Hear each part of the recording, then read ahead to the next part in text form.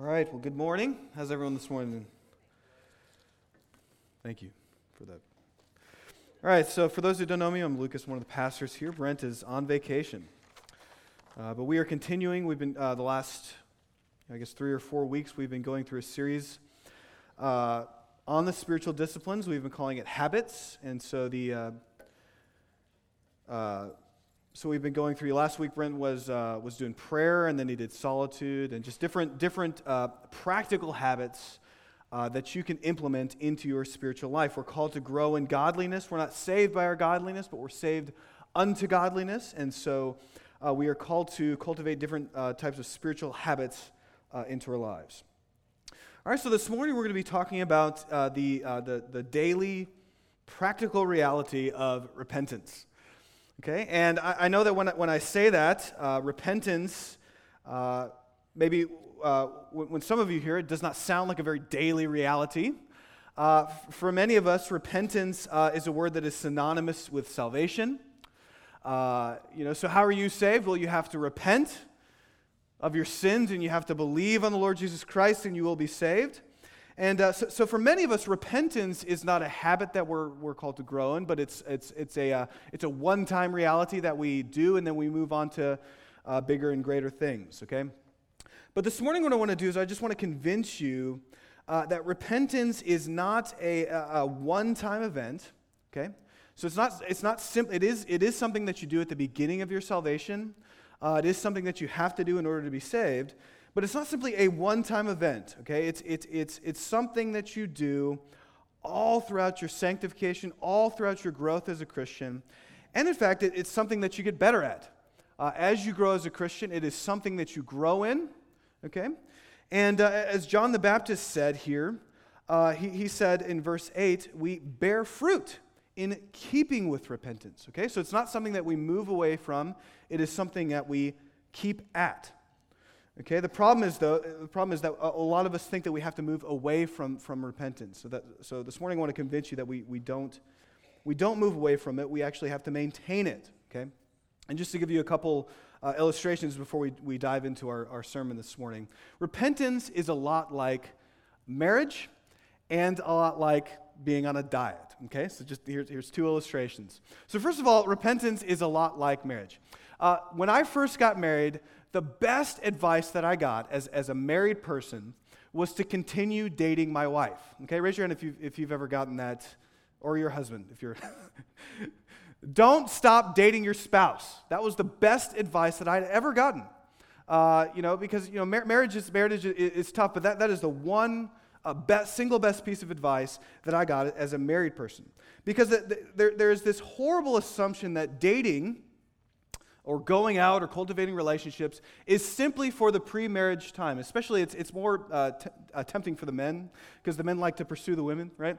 And once you got the girl, once you got the ring on the finger, then you stop dating her, okay? And that is a horrible, horrible thing to do. If you're married, stop that, Continue dating your wife. Continue dating your husband. Because the reality is, marriage is not the cessation of a development of a relationship. It's the expansion of it. And a marriage grows the more that you get to know your husband and your wife. And so what you need to do is you need to continue dating, okay? So that's one thing that repentance is like. You don't move away from repentance once you get saved. You continue in repentance, okay? Repentance is also a lot like dieting, okay? Now, I have a long history of dieting. I tend to go up and down on the scale. And one thing that for some reason all of us do is whenever we want to lose weight, what we start to do is we start to eat healthy, right?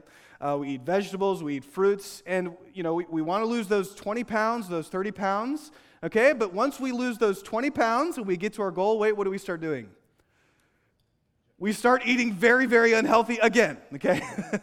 And that is an awful thing to do, because what are you going to do? You're going to gain weight again, you're going to blow up, and then you're going to go back on the start eating healthy again to lose the weight, right? The reality is, the healthier you get, the more healthy you should eat, okay? So this is what repentance is like. Repentance is something in the Christian life that you should only get deeper, okay, and better at, right? And I just want to give you a few quotes here before we jump in. So first of all, I want to give you this quote from interesting name. I know he's a Russian Christian, but I don't know. He lived in the 19th century. Saint Theophan the Recluse. Interesting name there. But he said this: repentance is the starting point and foundation of our new life in Christ. And it must be present not only at the beginning, but throughout our growth in this life, increasing as we advance. Right, so it has to increase as we advance. It's the foundation, but it has to grow. It has to get bigger. Martin Luther, in his first of his 95 Theses, he said this. This was in reaction to the medieval practice of penance, which was only mandated once per year. But he said this: when our Lord and Master Jesus Christ said, repent, he intended that the entire life of believers should be repentance. All right, so our entire life should be a habitual, daily practicing of repentance. Okay, now how is that so? Well, that's what I want to talk about this morning. All right, and we're in Matthew 3 this morning, and this whole sermon of John's is a sermon about repentance. So he has a lot to teach us, and so let's go ahead and jump in. We're going to be looking at 3 different points this morning. So first of all, we're going to be looking at what exactly repentance is. Many of us are confused as to what repentance actually means. So we're going to be looking at the definition of repentance, then why we need it, or why it's important, and then how do we repent. All right, so those 3 points: what repentance is, why we need repentance, and how to repent. So first of all, what is repentance? What is repentance? And before we look at all at this passage, I just want to look at this Greek word, repentance. Okay, it's all throughout the Scriptures. It's even in the Old Testament. If you remember when God sent Jonah to the Ninevites, he gave Jonah a one-word sermon, right? Repent, right? And but as we move into the New Testament, repentance is something that's literally all throughout the New Testament. John the Baptist preached repentance. Jesus preached repentance. The apostles, all throughout the book of Acts, all of their beginning sermons, they started with this command to repent. And it's found all throughout the letters of the New Testament. What exactly does this word mean? You know, very often the word repentance, it's tied to hellfire and brimstone preaching, right? You'll see guys on the corner, shouting for repentance, okay? But very little attention is actually paid to this Greek term. And the Greek term it's a compound word. It's called metanoia. Can everybody say that with me? Metanoia, okay? It's a compound word. It's made up of 2 words. Meta means to change, so you can think of metamorphosis, which means to change the form. So meta, and then noia comes from the word nous, which means mind. Okay? So literally, repentance means to change your mind. Okay? It means to change your mind about something. Or to say it a different way, it means to change your perspective, to see things differently. All right? Here's what Callistos Ware, he's an amazing author. He says this about repentance. He says, repentance means a fundamental transformation of our outlook. Okay? It's a new way of looking at ourselves, a new way of looking at others, and a new way of looking at God. All right, so at its most basic level, repentance means seeing things from a new light, seeing reality from a totally new perspective. That's at its base. That's all that repentance means. It needs to see things from a new perspective. Okay, and if that's all that repentance means, that means that we literally repent all of the time. Okay, especially the older that we get, right? The 10-year ago you, when you look back, what do you say? And that guy was dumb, right? There was a lot of things that guy did that he thought was cool, and now I just see him in a totally different light, okay? Raise your hand if you've ever done that. 10 years ago when I was in college, there was something that I used to think was very cool, and it's called sagging your pants, all right? And I was just like, this is just so cool, all right? And I'm embarrassed to say this, but this is how my wife and I met. My pants were like down to here. I had boxers, the puffy boxers that the people wear, I was just like, this is just, I'm a cool person. Talk to me, please, right? Now I look back 10 years ago and I'm like, how did Andrea ever talk to me, How did she ever even like me, okay?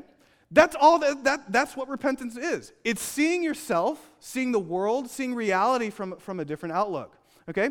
I repented a lot during my time in Guatemala, and not for a super spiritual way like Cody, okay? I repented of my language, okay? I thought going to Guatemala, I was just there for just a few days, but I took 3 semesters of Spanish, and a lot of these words, they came back to mind. So as the week goes by, I'm just like, man, I am really good at Spanish. You know, like, I can talk really well here. So there was one time, like towards the end of the week, where I was getting more and more confident, arrogant, really, that we went to this real Guatemalan restaurant, because they have restaurants where the waiters, they speak English and they're very nice. But this one, the waiter did not speak any English. And so Danielle Adams was our local Spanish teacher. So she was speaking Spanish, but she was not there at the lunch. And so there's like 17 of us at this long lunch table. And the waiter comes, and we assume that he speaks English. He does not. And so I'm like, see, I will save the day. And so I start speaking to the waiter, and I'm trying to explain to him that we all want to order separately and we all want separate checks. And so in my mind, my weird mind, I thought that I knew how to say we need separate checks. Okay, so I'm explaining this to him, and I'm like, yes, we need separato cheques, yes? Okay, and he's like, okay, and then he just walks away. And I'm like, oh gosh, right? And so Danielle Adams finally walks into the restaurant, and I'm like, Danielle, I don't know what I just said to this guy. So he walks back, and Danielle's talking to him, and she's like, Lucas, you just ordered separate chickens for every single person. Okay? All right? Now, that light bulb going on, guess what that is? That's repentance, okay? I thought I was saying separate checks. I repented when I realized that I was ordering separate chickens. That's all that repentance is. Repentance is seeing things differently. It's a new vision of reality.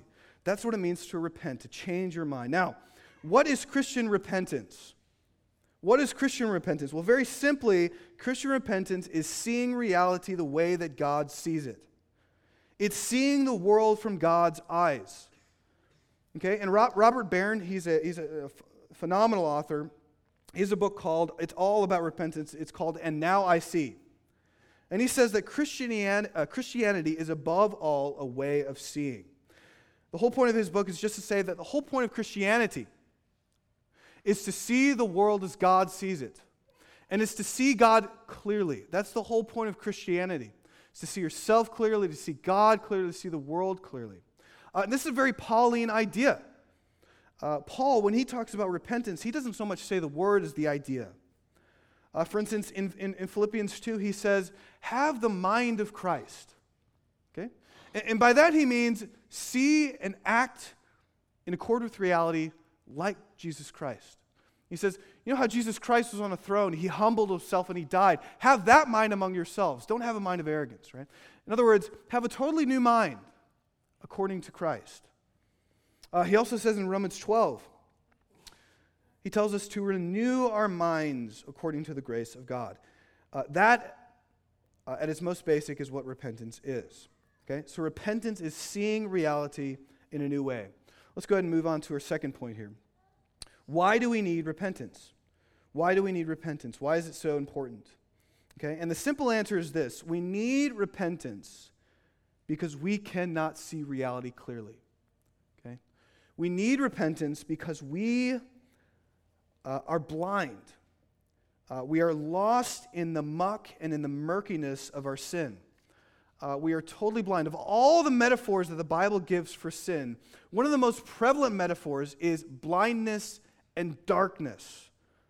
Okay, it's all throughout the book of John, but it's all throughout the entire Bible. Because of our sin, we cannot see ourselves clearly. We cannot see the world around us clearly. And what's worse is we don't even know it.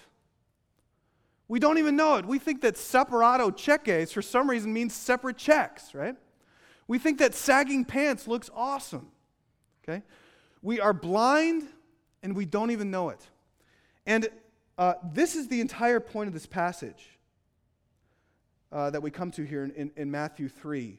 Because John comes and preaches this baptism of repentance. And we're told that people do repent, they come and they confess their sins and they're getting baptized. But overwhelmingly, the focus of this text is the Pharisees and the Sadducees. Over half of the text is focused on them. Okay? And the moment that John sees these Pharisees, what does he say? He points at them, he says, "You brood of vipers," right? He gets all angry at them and he preaches at them. Okay? Now, why are they the focus of the text? Well, I just want you to notice here. In verse 7, we're told that the Pharisees and the Sadducees, they came to John's baptism. Okay, and that's a positive thing. But notice what they did not do. They did not repent, and they did not get baptized. Now we don't know why they came. I imagine they came with approval. Maybe they were standing out, at the riverside, crossing their arms and saying, "Yes, John, you baptize those sinners." but they came just to watch. Okay, which means one very important spiritual thing. They thought that they were doing okay spiritually. Okay, and the whole point of this text is that the Pharisees are delusional. They are delusional. They are presuming that they are doing fantastic spiritually. And John, he doesn't yell at anyone else except for the Pharisees and the Sadducees. Right? He doesn't yell at the people getting baptized. He doesn't yell at the sinners over there. He yells at the people who think that they're doing okay. And notice what he says to them in verse 9. He says, "Do not presume to say to yourselves," right?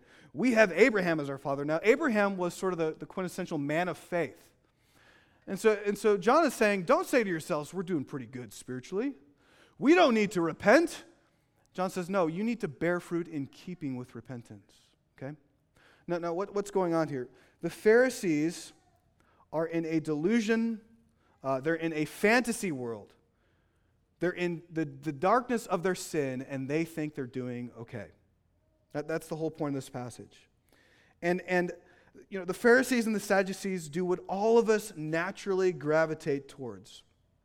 We all tend to live in a world of delusion. Okay?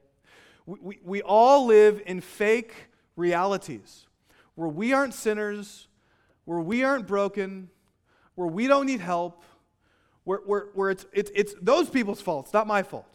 Okay? Where I am not the sinner, I am the righteous one. And let me teach you, right?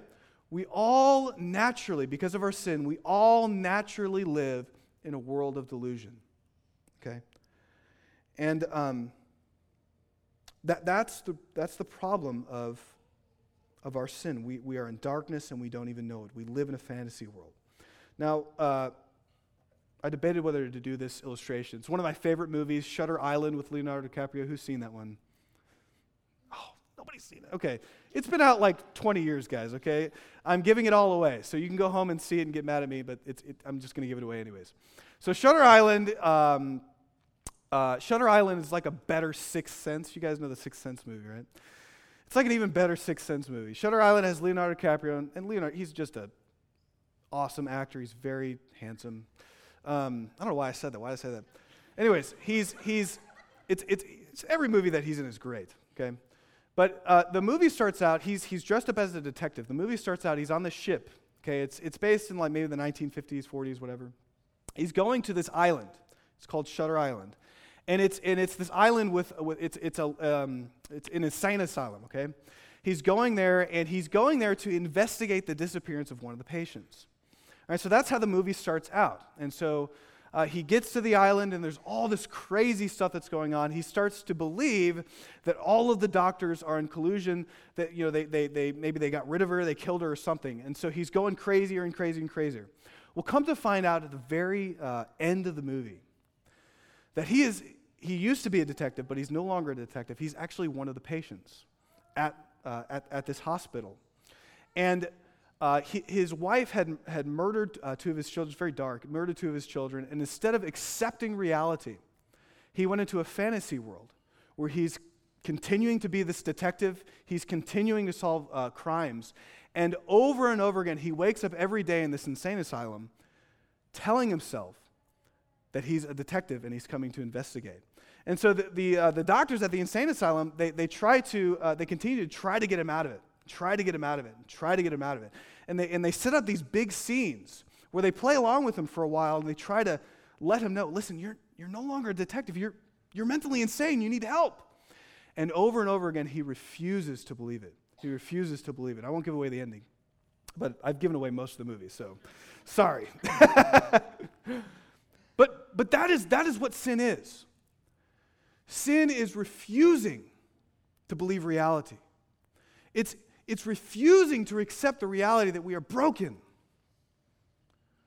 that we need something outside of ourselves to save us. It's refusing to accept the reality that maybe we're wrong, that maybe we are the ones that are wrong, and not those people out there. And that's why we need repentance. At its most fundamental reality, unrepentance is simply the refusal to accept reality as we know it. Okay? And this is why, the Pharisees, were under the threat of the wrath of God. It was not because of their blatant sin. Okay? It was not because of some awful thing that they were doing. It was simply because they refused to accept reality. And at the end of the day, people go to hell because they refuse to accept their brokenness. That's it. God offers mercy all day long, but if you want to accept it, He cannot give it. So that's why we need repentance. Now let's look at our last point here. How do we repent? The discipline of repentance, as should be obvious by now, it is the daily acceptance of reality. But to put it in more simple terms, it is practicing humility. We never move away from the need to look at ourselves in the mirror. We never move away from the need to look at all our warts, okay, and all of our flaws, and all of our need. We never wake up one day and say, you know what, I'm doing just fine. That is never a reality in the Christian life.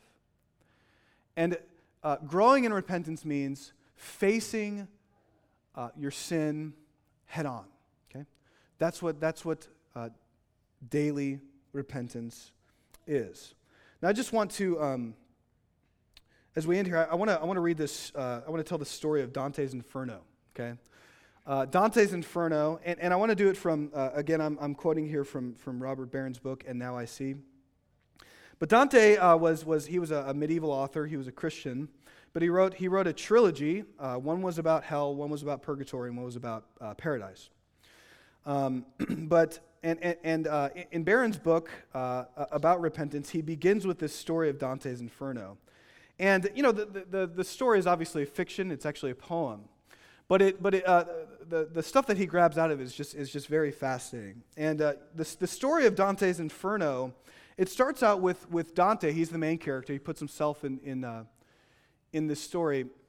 He starts out in a midlife spiritual crisis. Okay, and he says that he's walking through the woods and he's lost. He can't get out of the woods, and he says midway through life, I'm lost, is what he says. And he's trying to get out of this spiritual crisis that he's in. And he says that he sees a hill, that he tries to walk up the hill, but he's confronted by 3 monsters. Okay, so keep in mind, this is fiction, not real. He's confronted by 3 monsters, and so they won't let him pass.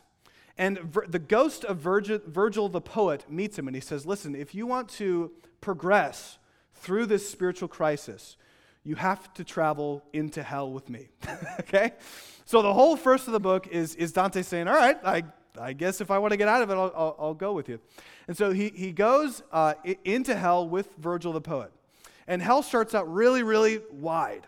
And I think there's 7 layers or something like that of hell. Starts out really, really wide. He enters into hell, and there's all these people that are being tormented. And the lower and lower he goes, the more constrictive that hell gets. Okay? And so finally he gets to the very bottom of hell. And Satan is there, and Satan, he's not ruling hell. Instead of ruling, he's the most constricted, and he's suffering the most in a block of ice. Okay, so Dante doesn't picture hell as hot. He pictures it as cold, stiff, confining. And Satan is stuck there, and he's weeping. That's all he's doing. And Virgil says, listen, if you want to get out of hell, grab onto Satan's tufts of hair and climb down him. Okay, all right. And here's how the poem ends here. Let me just find it here. Okay, Dante says this: he grabbed onto the shaggy sides of Satan. Then downward, tuft by tuft, he made his way between the tangled hair and frozen crust. Okay, so he's climbing down Satan, and finally he gets out of hell only by grabbing onto Satan and climbing down. Right. So what Barron does in his book is he says, well, what in the world? What's the spiritual? Is there any type of meaning to this, or is it just some sort of fantasy? And so here, let me just quote Barron here. Here's what he says. He says, Dante escapes hell because he has thoroughly seen it, even to the point of witnessing the helplessness of Lucifer himself. He conquers hell by embracing it in the richest sense possible, hanging on the sides of Satan. As is urged by so many of the spiritual masters, the evil within has to be seen and concretely confronted, faced, and wrestled with.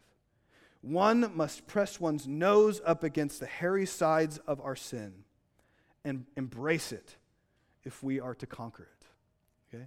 You see what he's saying there? The only way to get out of our spiritual crises is not to climb up, but it's to climb down and to witness the reality of our brokenness. We have to see it for what it is. Okay? We can't be off in here in a fantasy world where we're not broken. The only way to get out is to go down and to face our spiritual brokenness. Okay? Repentance is only by going down and seeing our need. And, if you've been a Christian for any amount of time, you know that there is always some sin that you see and to repent of. And the daily practice of repentance is getting up every day and facing it head on and reaching up for the help of Christ. Getting up day by day, facing it head on. And you never stop repenting. Once you repent of one sin, you always find another. Once you repent of that sin, you always find another. That is how we progress in the Christian life. Right? We don't get away from being needy beggars. That's the whole point of daily repentance. And so I encourage you to face your sin head on, and by doing so, you'll be pulled out of the muck of your sin. Let's pray. Father, we thank you for this offer of repentance. You offer it every single day to us. You give it to us every time we face it. You are a gracious Father who offers forgiveness and who offers rescue every time that we face it. Help us, give us the humility to see ourselves as we are, to see ourselves as broken, in need of mending, as unrighteous, in need of the righteousness of Christ. And by doing so, Father, we pray that you would pull us out of our sin. And we pray this in Christ's name. Amen.